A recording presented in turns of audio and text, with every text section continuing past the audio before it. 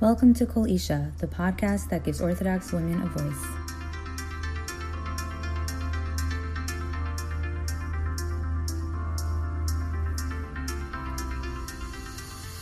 Welcome back to Kol Isha. So this week I'm really pleased to be joined by Chavie Bruk. So Chavie is a Chabad shlucha, and she's living now in Bozeman, Montana, where she and her husband are very involved in the Chabad there. And what's extremely unique about them and their family is that they chose to build their family through adoption. And I find this so fascinating, particularly in the frum world, where it's pretty unconventional. And so I wanted to invite Chavie on to talk about it, to share with our listeners about her experiences with adoption. So welcome, Chavie. Thank you so much for joining me. Thanks so much for having me. It's a pleasure. Great. So I wanted to know if you could start by just telling us a little bit about your background, like where you grew up and what brought you out to Montana, sort of set the stage for how you and your husband decided to build your family together. Yes. So I actually grew up in San Antonio, Texas. My parents have started the Chabad house there, and met my husband and married in 2006. Lived in Crown Heights for a year, and my husband, before we were married, he, as a yeshiva student, traveled around Montana visiting the local Jewish community here as a yeshiva student to provide some Jewish company, support, whatever was needed, because there wasn't really an established Jewish community here. There was some reform, but there wasn't any really strong Jewish presence in Montana. So after we got married, my husband was like, hey, do you want to move to Montana and open a permanent Chabad house here? And basically through him traveling around the state, he started to realize that really there could be something permanent here. You know, there's enough Jews, there's enough vibrancy, there's enough growing, there's enough life to really sustain a full-time Chabad house. And so I said, sure. Wow. And we came to visit, and we came to visit in the summer. We got married in March. We came to visit in the summer and spent like a month just traveling around the state. And I really loved it. And we decided to move here. So on our first anniversary, we moved out to Bozeman, and that's kind of how it all got started.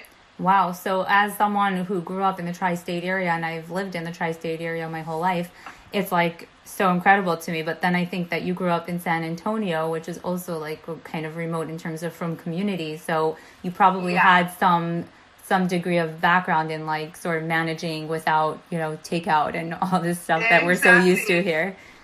Yeah, my husband's a Crown Heights boy, but I grew up on shluchas in Texas, and compared to Montana, Texas is like a huge oasis of Jewish life, right? But really, especially when my parents moved out there, it was really isolated and really middle of, nowhere, and definitely did not grow up with kosher restaurants. And we definitely grew up ordering our food in, and we grew up, just really similar to how we are growing up now. And I do think that I'm just, as much as I love a good kosher restaurant, I'm not used to going out to eat. I didn't grow up that way, so I don't miss it as much. My husband, the first second he lands in New York or from community, he's like on to the sushi, like that's his first stop. Find the kosher food. And I love a good restaurant, but it's just, for me, I'm just so much more used to living that life of isolation from the amenities of a Jewish community. Like, I just didn't grow up with them. Wow. So it's a lot easier for me. Sure. Even still, it's a huge sacrifice because, you could have easily just moved somewhere where things could have been a little easier in terms of, your from lifestyle. So in terms of how you guys wound up building your family, can you give us a little background as to like why you decided to go with adoption? What gave you that idea, and how that decision-making process went for you guys? Sure. So we were a typical frum couple, getting married and really expecting to grow our family and have tons of kids, and that was always a dream of mine, and what I just know and used to, and was super excited to start, building my family. And it turned out not to be that simple for us. And, a year in, and I wasn't pregnant, we decided to start pursuing,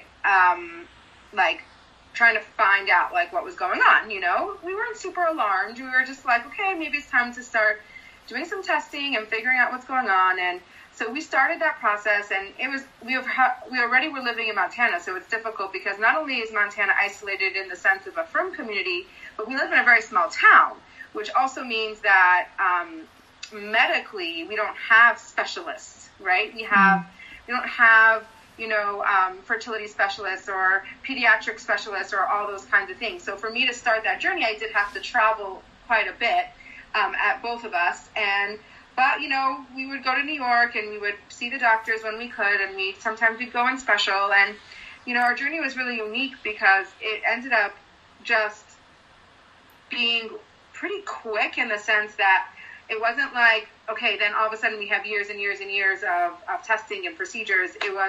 We came to the point where through the testing that we had done was really we have one procedure that will make or break our chances of having biological children. And it was like all our eggs in one basket. And so it was this thing, and if this thing didn't work, that was it. And so, obviously we have a lot of faith, and we're pretty strong, and we scheduled that procedure, and, obviously nervous, but really going in, not thinking that, just expecting a positive outcome, because that's what we're trained to do. We're supposed to, think positive and it'll be positive. And as it turned out, the outcome wasn't what we expected. And the doctor, after the procedure, with not the best bedside manner, just was basically in four words, changed our whole life and pulled the rug out of under us. And he said, I'm sorry, the procedure wasn't successful, and you're not ever having biological children. That was it. Wow. Boom, bomb, And I was 23. I can't remember I think I was 23. My husband was 26. And really young to have this life-altering thing happen, And sometimes I think it was actually pretty good that I was young. You're a little bit younger and more naive and more, resilient in a sense, and that was just really how it all started. And, we had to take some time to process. And I think, honestly, 14 years later, we still have to process, because that's something that is always in front of you. Sure. But, taking that time to process, and I really came to the conclusion that I really I didn't feel, for me, everybody's different, but for me, I felt like I couldn't be in this world without creating a family. It was so much a part of who I was and what I wanted that I just wasn't ready to give that up. And so what we decided was we were going to find a way to do it. And through research and understanding all the different options that there were to build a family when you weren't doing it biologically, and also all the halachic ramifications, we settled on adoption being the path that we wanted to take. And that's kind of how the idea of creating a family through adoption took place. Wow. So there's a lot to unpack in that story. First of all, I threw a lot at you. Wow. Yeah. I mean, describing the moment of when you were told you were never going to have biological children and you had to give up on your dreams so quickly is just took my breath away. And then the fact that you, at such a young age with your husband, were able to, I'm sure it took time, and you're saying it very succinctly, but the fact that you were able to move forward in such a positive way is just incredible. So, well, I always tell people that I'm a really impatient person, actually.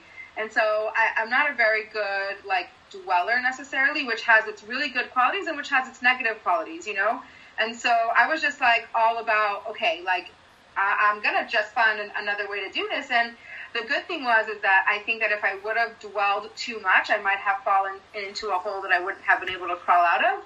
But the flip side of that is sometimes you don't take the time to grieve properly, and those kind of stuff can come up later. So I've definitely, over the last 14 years, have worked, through therapy, through all other mindful activities to process those things, and it's still a continuing, journey. But I think Hashem has a plan, and He gave me the energy to push forward because that's what I needed to do in the moment. And then once I was secure enough in who I was and what my mission was and why I'm in this world, then I was able to go back later and kind of unpack some of that grief, Wow. So your faith really helped you through the grief process and come to terms with your situation. 100%. I always talk, I do go around and lecture quite a bit about our family journey, and my lecture is always about my journey through faith. Like, I really feel like there's no other way I would have been able to pull through. If I didn't believe that there's a bigger picture and Hashem running the show, then I'd be like, what am I doing here? Like, what's the purpose, But just really being able to fall back on this idea that I don't run the show and there's a bigger picture that I don't get to see, right? I don't get to know the inner workings of God and why He does the things that He does. But I do know that He knows what He's doing, right? And so I just have to embrace the path that He's put in front of me. Wow, that it's a really inspiring worldview, and it's something that I think everyone aspires to. Like, different people have to work through different issues that come up through their lives, and I think this mentality and this mindset and growth process is something that we all strive for.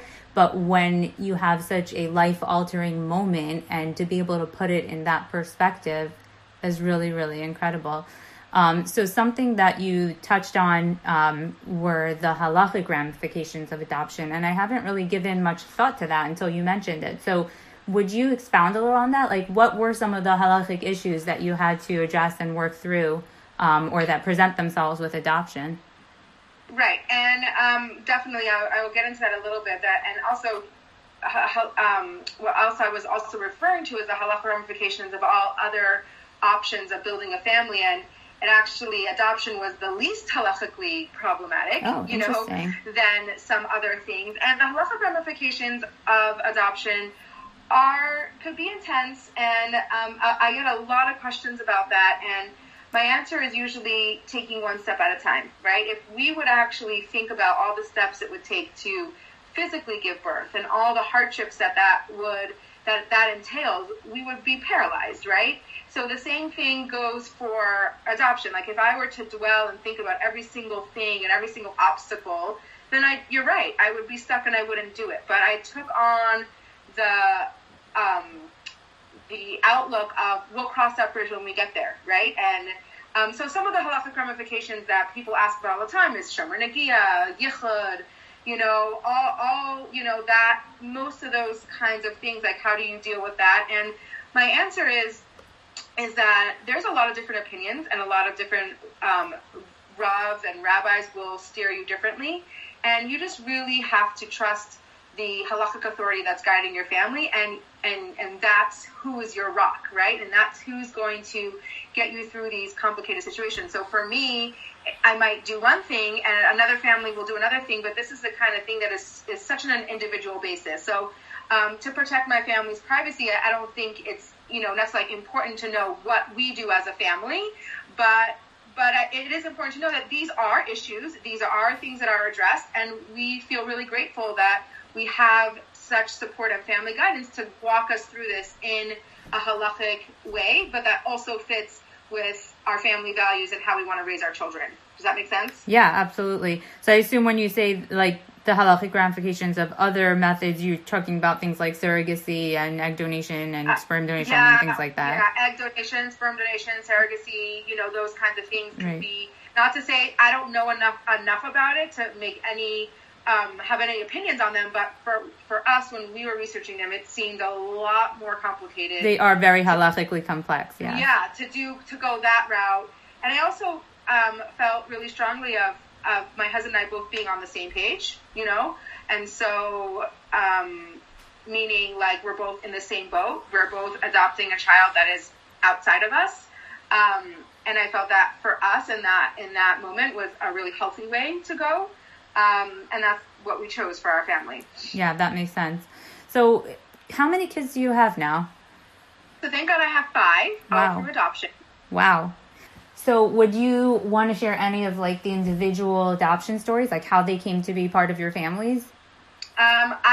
I can touch briefly because I will be here all night with all my 5 kids' story, but I will go kind of down the line and briefly talk about each one. And they're all such special stories, and we can write a book about each one. But so briefly, our first adoption is my daughter Chaya, who's 10 and a half, and she was born in Russia, but was in the States for medical evaluation. She was born 9 weeks early, and so she was 3 pounds, a preemie that went through a lot of medical procedures and difficulties, and was touch and go for a while. So she was brought to the States just to up her medical care that she needed, and then it turns out that she needed an adoptive family, and my husband's really close friend was involved in this story, and he was actually the only person we told in the beginning that we were looking for adoption. Wow. And he was the one that had this opportunity and called us, and he's like, you guys really serious? Because I have a situation. And we were, and so 10 and a half years ago, Chaya was 10 weeks when we adopted her, and we adopted her in New Jersey, and she was our first, and it was surreal, I'll remember always, like yesterday, just standing in the adoption agency and getting handed this little tiny newborn. I mean, she was almost 3 months, but she was the size of a tiny little newborn, and just like, it almost was like, I can't believe this is happening, right?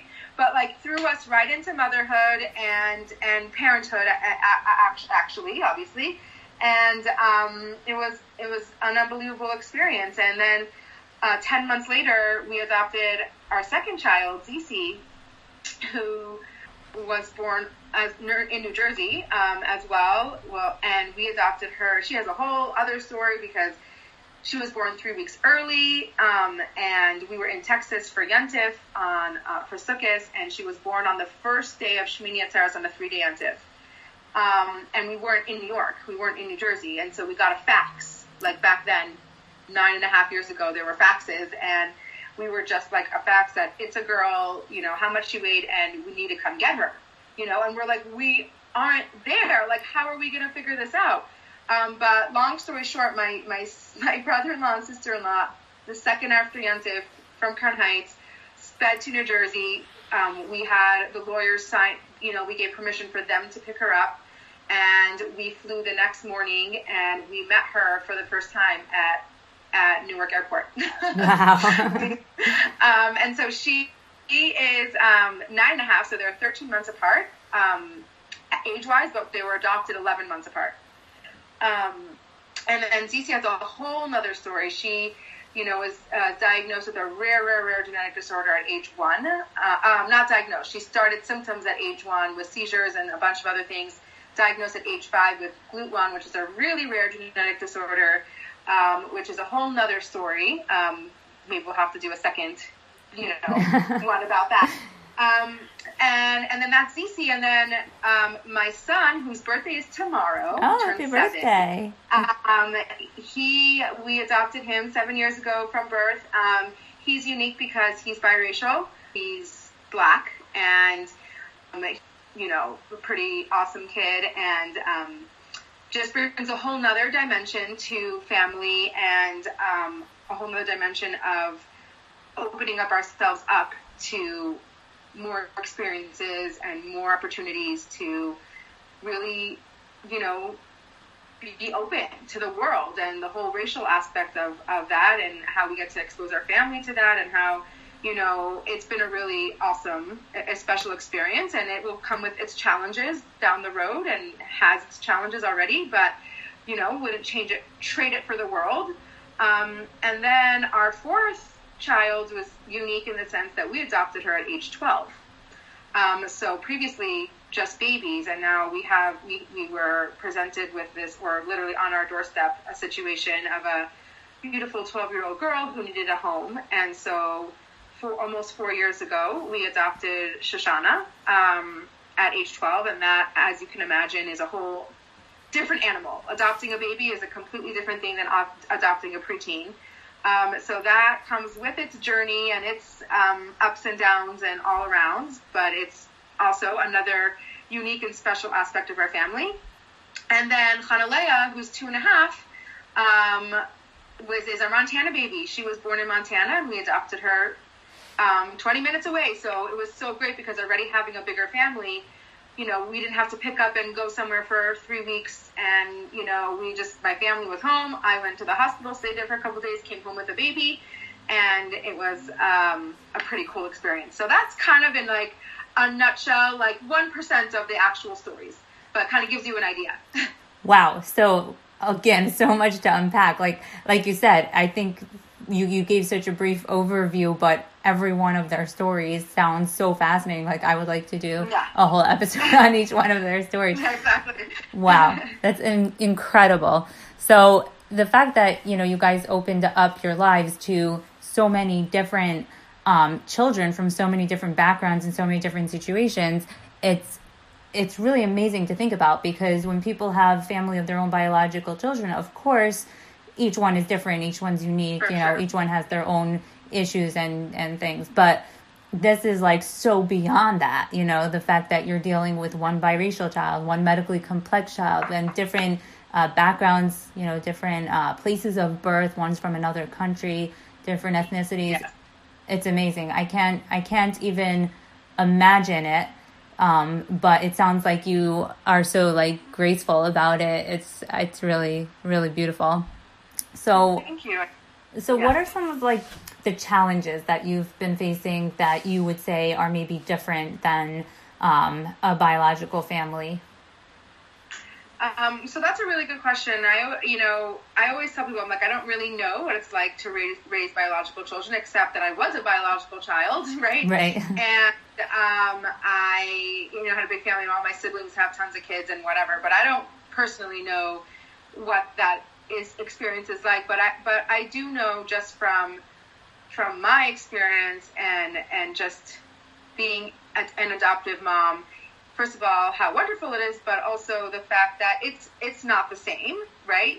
Every unique experience has its challenges, and I found that just recognizing that and being open about that is really important, because when we try to be like, oh, all children have challenges, and yes, that's true, but there are a specific set of challenges that come with adoption, and that's okay, right? And it is true that every person has a challenge. And what I've also learned from just going around and speaking everywhere is that everybody has a story, right? So my story is my story, and it sounds unique to a lot of people. But, you open yourself up and tell people your story, and then you are able to receive so many other people's stories and just learn so much from everybody, and how everybody has such an interesting and fascinating life. And life, I don't think I've ever met someone that said life is a piece of cake, like everybody has something that they're working on, overcoming, working through. Anyways, but that's a digression. But so the challenges of adoption, it's an interesting question, because on the one hand, if someone is looking to adoption, it's really important to really know what you're signing up for and what what you're doing. But I also think it's important to also have your own experiences, and not have someone tell you this is what it's like to have an adopted child, right? Because for every situation is so different. But from my experience of having 5 adopted children, I do, and from all the books and research that I've done, and parenting classes, and all my kids' therapists, and everyone that I've worked with, is there is an attachment break for an adoptive child, no matter if they're adopted from birth or at 12 or 15 or 7, right? So that initial attachment of when a child is born from their birth mom, and that's who they're used to, right? They're used to that, the rhythm, the sound of their voice, their atmosphere, and then the second that they're born, they are handed to someone who's not their mom, right? Mm-hmm. That's an attachment break. Every kid will handle that differently, but it is a thing, and it is going to need to be handled. And that's my biggest kind of thing that I've learned through all my children is is and it's a subconscious thing for them. They don't necessarily understand that, and they will understand that when, obviously you're open about it and you talk about it, but, there's some behaviors that they don't know why they're behaving that way, right? Like, so just being really open and understanding that attachment break exists, I think it's the biggest favor you can give to your child, because when you're informed and you know what to look for and what to look out for, you can be prepared and you can support it in the best way possible, instead of like avoiding it or not being aware or pretending it doesn't exist or wishing it away. Like, those things aren't going to work, Right. So when you are really open about, like, yes, I'm building my family through adoption. I love my children to pieces. We have a unique family, and with that unique family comes unique challenges, and we're going to face them and we're going to deal with them, and that's kind of, there's a myriad of other things that, are unique to adoption. But if I were to pull out one thing that is the most probably prominent, would be that. Very fascinating. Actually, I'm going to do a little plug here, but one of my previous episodes that I did with a trauma therapist was about attachment. So I didn't know a ton about attachment, but I found out a lot, and it's a really, really fascinating topic. But it sounds like, going in with that knowledge and being open to it, like you said, and you mentioned that your kids are in therapy and stuff. So it sounds like you're doing a really great job being proactive so that they don't wind up having negative effects later on and then have to deal with it as an adult. Rather, they're dealing with it as they go through it. Is that right? Yes, 100%.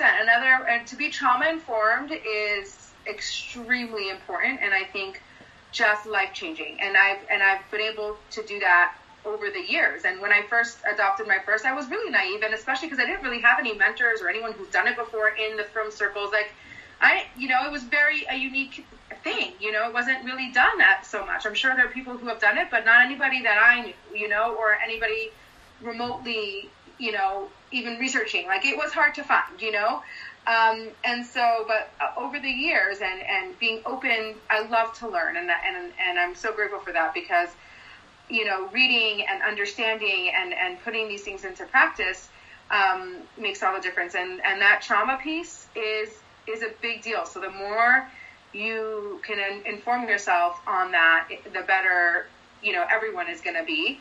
And the other thing about this is journey, and this is true to everybody in any relationship or any, children, is understanding what's their journey and what's your role in their journey, right? So their journey is they're going to have to figure out a lot of themselves and their life, and you are there to support, guide, be their safety net. But sometimes we want something so badly for our children, or we think this is what's best for our children, and we don't get to control all of that necessarily, right? And so one of the big things that I've learned, over the years is just letting go of the outcomes, right? And just doing what you know how to do, being the best parent you can be, and then understanding that there's a path, and there's a journey, and there's a whole world in your child that you don't get to decide and determine how that goes. I think does that make sense? Yeah, and I think that's so true, not only for adoptive children, but for biological children too. And that's something that, like, I've had, I've thought about a lot, where our kids are their own unique worlds. Even if they do share our DNA, we don't get to control them, and they come with their own personalities. So yes, and that's what I said in the beginning. Like, this applies to everybody, even your spouse, right? Like, anybody, you can do you. You get to control how you react to a situation. You get to control how you want to parent. You get to control what kind of role model you want to be. But it kind of ends there, right? And just understanding that piece of, like, not owning all my children's troubles and angst and anxiety, and like, I don't have to absorb that for them. It's not good for them, and it's not good for me. It's obviously very, very hard to do, and that's one of the hardest things, because they're your child and you feel so deeply for them and you want them to be happy. But when you let that go of what you want for them, and be present in what you actually have control of, it's life-changing. Absolutely. And like you said, it's not something that's easy. It's a lot easier said than done. But oh my gosh, I don't think I'll say a bold thing, but I don't think we ever reach the end and be like, oh my gosh, I got it. Yeah, I'm done now. It's a constant struggle, a constant journey, but that's what life is, right? We're never reached the pinnacle. We're always striving to do better and to be better and to learn, right? That's what we're here in this world for. Sure. And then that speaks to also the other piece of what you were saying in terms of letting go and lowering your expectations about the outcomes and things. The other piece of that is faith, right? And just believing that Hashem 100%. You'll do your best and Hashem will do the rest, as they say. But really, Yes. Yeah, for real. It's a real thing.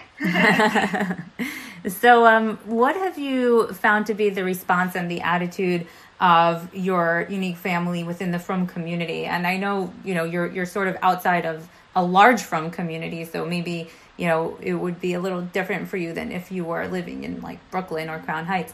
But how have your neighbors, your community members, your family dealt with this? Has there been any issues? Have people been receptive?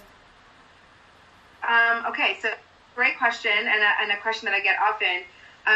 I am so blessed to have a family. Both my husband's family and my family have been nothing but supportive and with us on this journey and excited and just the best support I can ever ask for. I always say, like, we always sprung these like crazy things on our family, like, oh, by the way, we're adopting a 12-year-old tomorrow, or by the way, and they've done so good at just adapting, and I'm sure that my parents and siblings and my husband's siblings I'm sure they needed their own time to process that and work that through, but they never made it.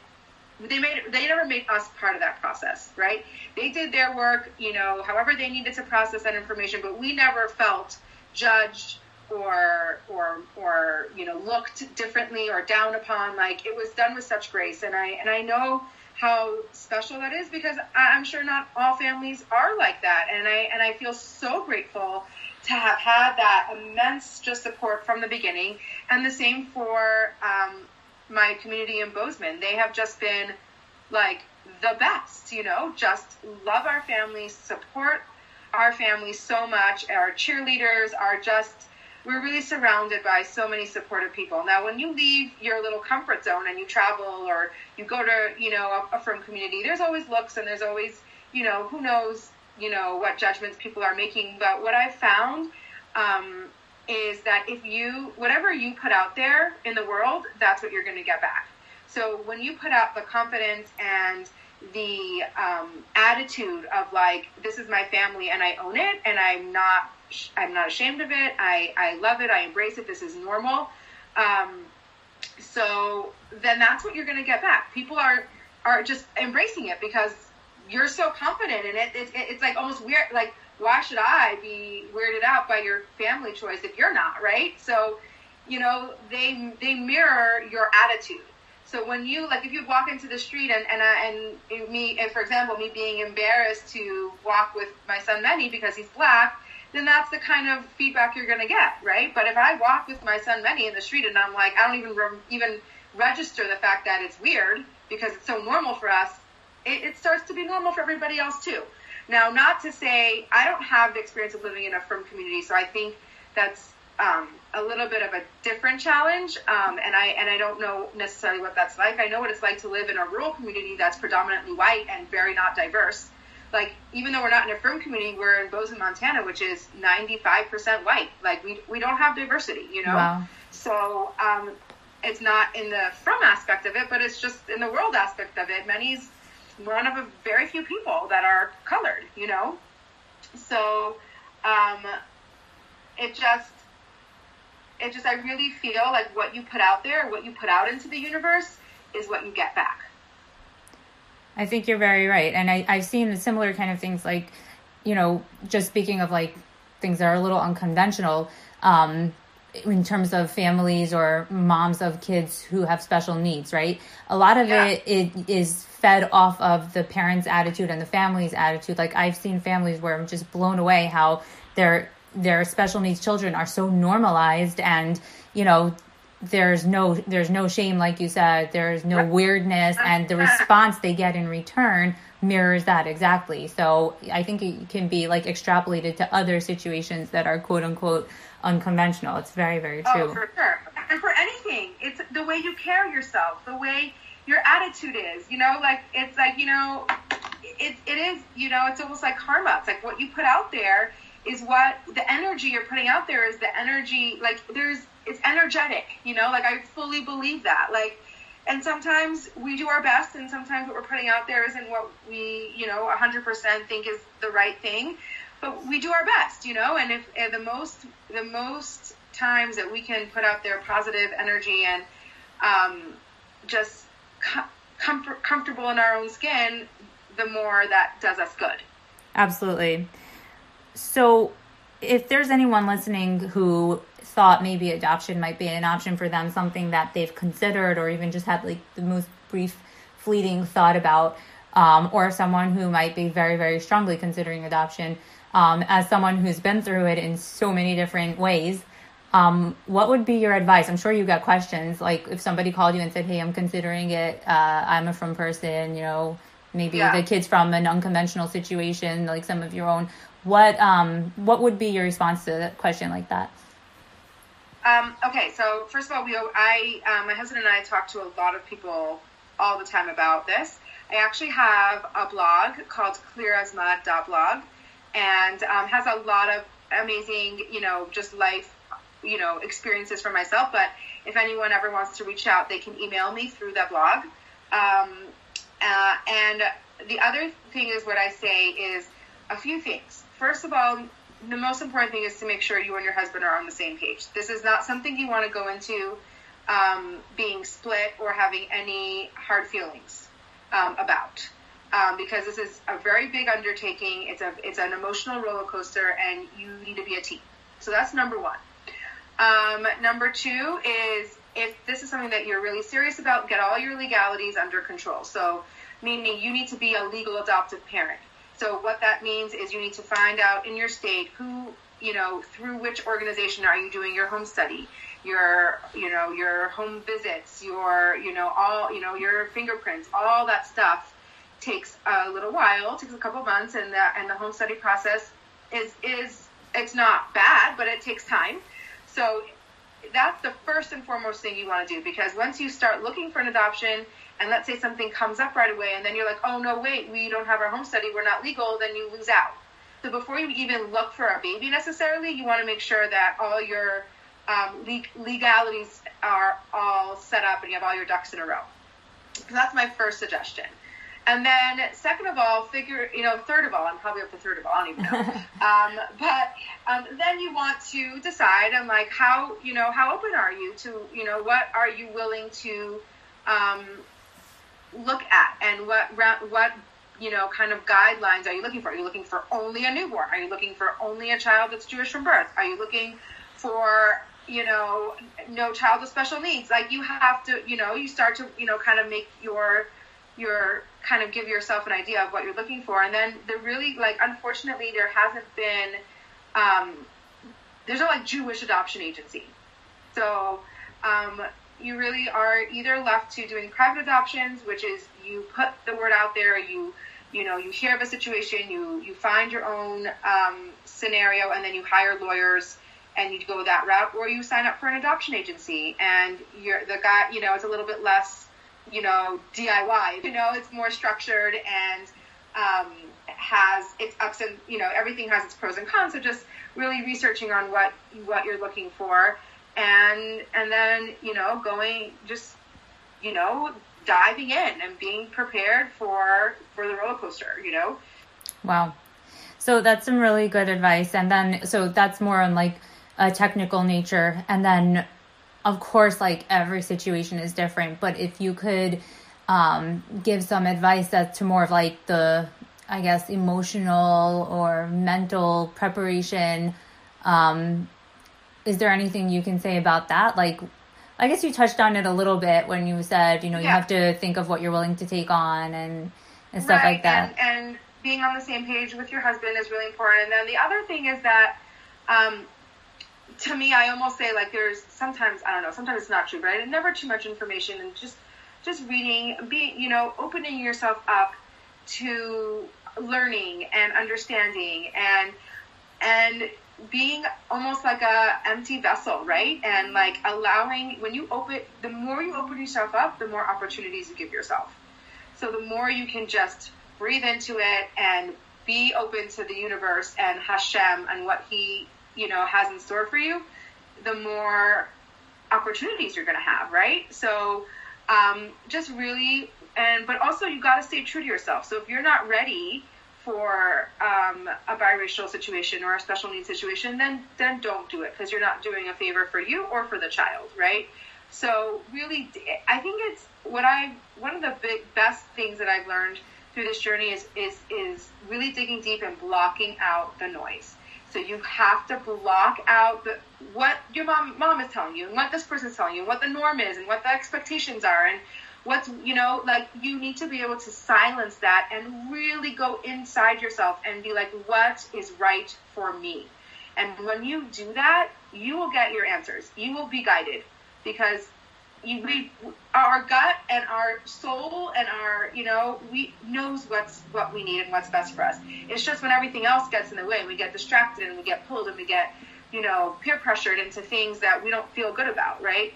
So when you can block that out and really make decisions based on your values, which for this audience are going to be Torah values, right? Your Torah values, but also your personal and, values, and what rings true for you and what you are capable of and can handle. And there's no shame in anything, because it's you, right? And you know yourself best. So don't let people tell you what to do. There is so much incredible insight that you have. I think, obviously this is all in the context of adoption, but it's so much more that could be used just in life in general. Yeah, it's all universal. Exactly. It's user-friendly in a lot of different scenarios. Exactly. Wow. So your story, I know it's an ongoing story. It's not a story of the past, but it's a story that's of the present and keeps going. But, I'm really, really fascinated by your strength of character and what you've taken on, which I think, like you said, everyone has to assess what their own abilities are. And clearly you've done a lot of that, but it's so different than what most people, I think, could do and are willing to do, but maybe not. Maybe if people would, dig deep, like you said, you would find that there's a lot more strength than you thought. Because I'm sure when you were newlywed, you didn't think that this was going to be your life in 15 years. You never think this is going to be your life or what you're going to be able to do. And I honestly, there are so many times where I'm like, God, you got the wrong person. I actually can't do this. I actually, but he knows, and he knows better. But sometimes I'm like, go pick on someone your own size. Like I've got enough on my plate, and sometimes I really do struggle. I mean, not sometimes. A lot of the times I struggle, and I feel like I actually can't do this. It's there's certain situations or scenarios where I'm just overwhelmed and it feels too much, and and that's okay. I've learned through therapy that I need to let those feelings move through me and not try to push them away, because when you try to push away these feelings, they first of all add shame, because you feel guilty and you don't think you deserve to feel certain ways, and we all deserve to feel the way we want to feel, right? Like that's just a right that we have. But what I've learned from not trying to push away those feelings and being super strong and being like, I'm not going to fall into that hole, is that it comes up sideways later. And so what I've learned, and which is so valuable, is when I'm feeling those feelings of overwhelm or jealousy or exhaustion or despair or, I feel like there's no hope, I sit with them. And I'm like, you know what? Guess what? And that depends. Each feeling is different. But do I need an hour? Do I need a day? Or do I need a week? Right? Sometimes I tell my husband, I'm like, this is going to be a bad week. I'm just telling you, I'm not in a good place. Right? But then I let myself be in that bad place. I wallow a little bit. I'm there and I'm present and I'm owning those feelings. And what I've discovered is that then I move through them and then I'm out the other side. Wow, I love that. And I love that, you're presenting a side of reality. Everyone deals with these emotions. Yeah. Yes, it's not all roses. And it is like, when I speak, I'm very clear on, like, yes, I have a strong faith and I've overcome a lot of challenges, but it's not pretty. Sometimes it doesn't look pretty. And sometimes it's really dark.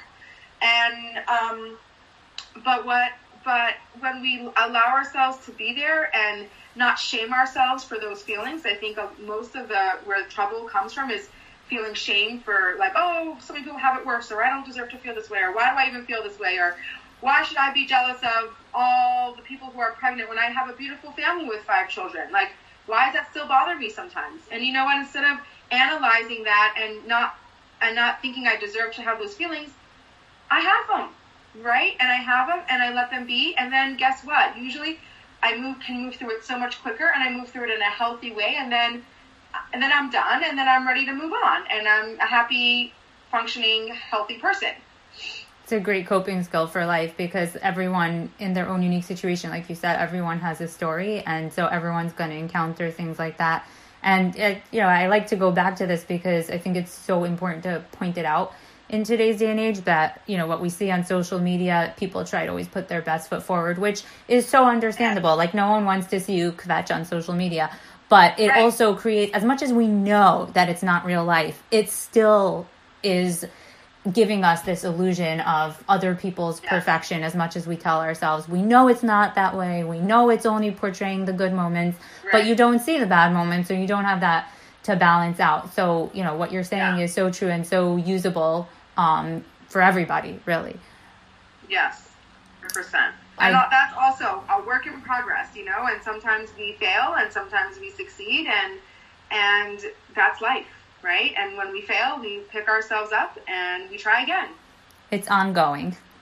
Yeah. And honestly, like, if the one message that you take out of this podcast is the immense positive impact therapy can have is unbelievable. And that's changed my life. And just, I think, nowadays it's becoming less of a stigma, but I think sometimes in the femme community it still could be. And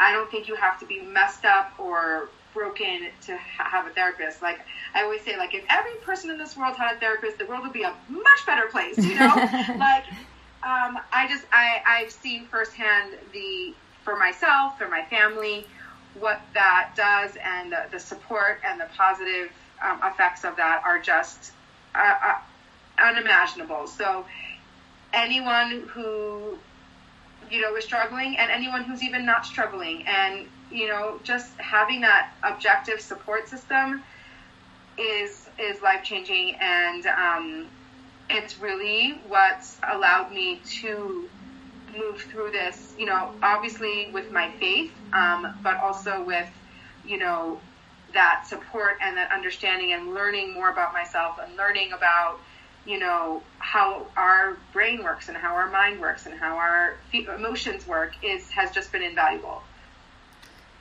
So, Chavie, I thought we were going to have a conversation all about adoption, but I think we've covered a lot of other topics too, including, in a really good way. There's so much to talk about. I could talk about anything for hours. I'm super passionate about a lot of things, as you can tell. That's why I did start my blog, and that's why I have an Instagram presence. But really, that's why I started my blog, because I'm like, I just have so many things to say, so I need somewhere to put them. But look, it's all interwoven, right? I mean, you can't take adoption in a bubble. All connected. Yeah, it's not one aspect of your life is in a bubble. Obviously, it's all functioning within, who you are as a person and who your kids are as people and how you guys are getting through this unique life. So, yes, 100%. Thank you so much for coming and sharing your story. I hope that people will gain from it and think about, considering different options that they might not have thought of beforehand. I know, you were put in this position not as your choice initially, but you've done an incredible job of the circumstances you were given. So, for anybody listening, you said your blog is called Clear as Mud, like life, right? Life is as clear as mud, .blog. Okay, so that's a really great resource to check out. And then on Instagram, you are under... My name, just Chavie, Chavie Bruk, Bruk. All right, so everybody who's listening, check those out. Chavie, as you have just heard, is an incredible resource, an incredible person. I'm so honored that you gave us your time. And I really just want to wish you and your family all the best. You're really an inspiration. And I hope a lot of people have gained from your story. Well, thank you so much for having me on here. It was a lot of fun. And I hope that if this can provide some comfort or some practical information or, whatever support that, anybody's looking for in their lives, I'm happy. Thank you so much.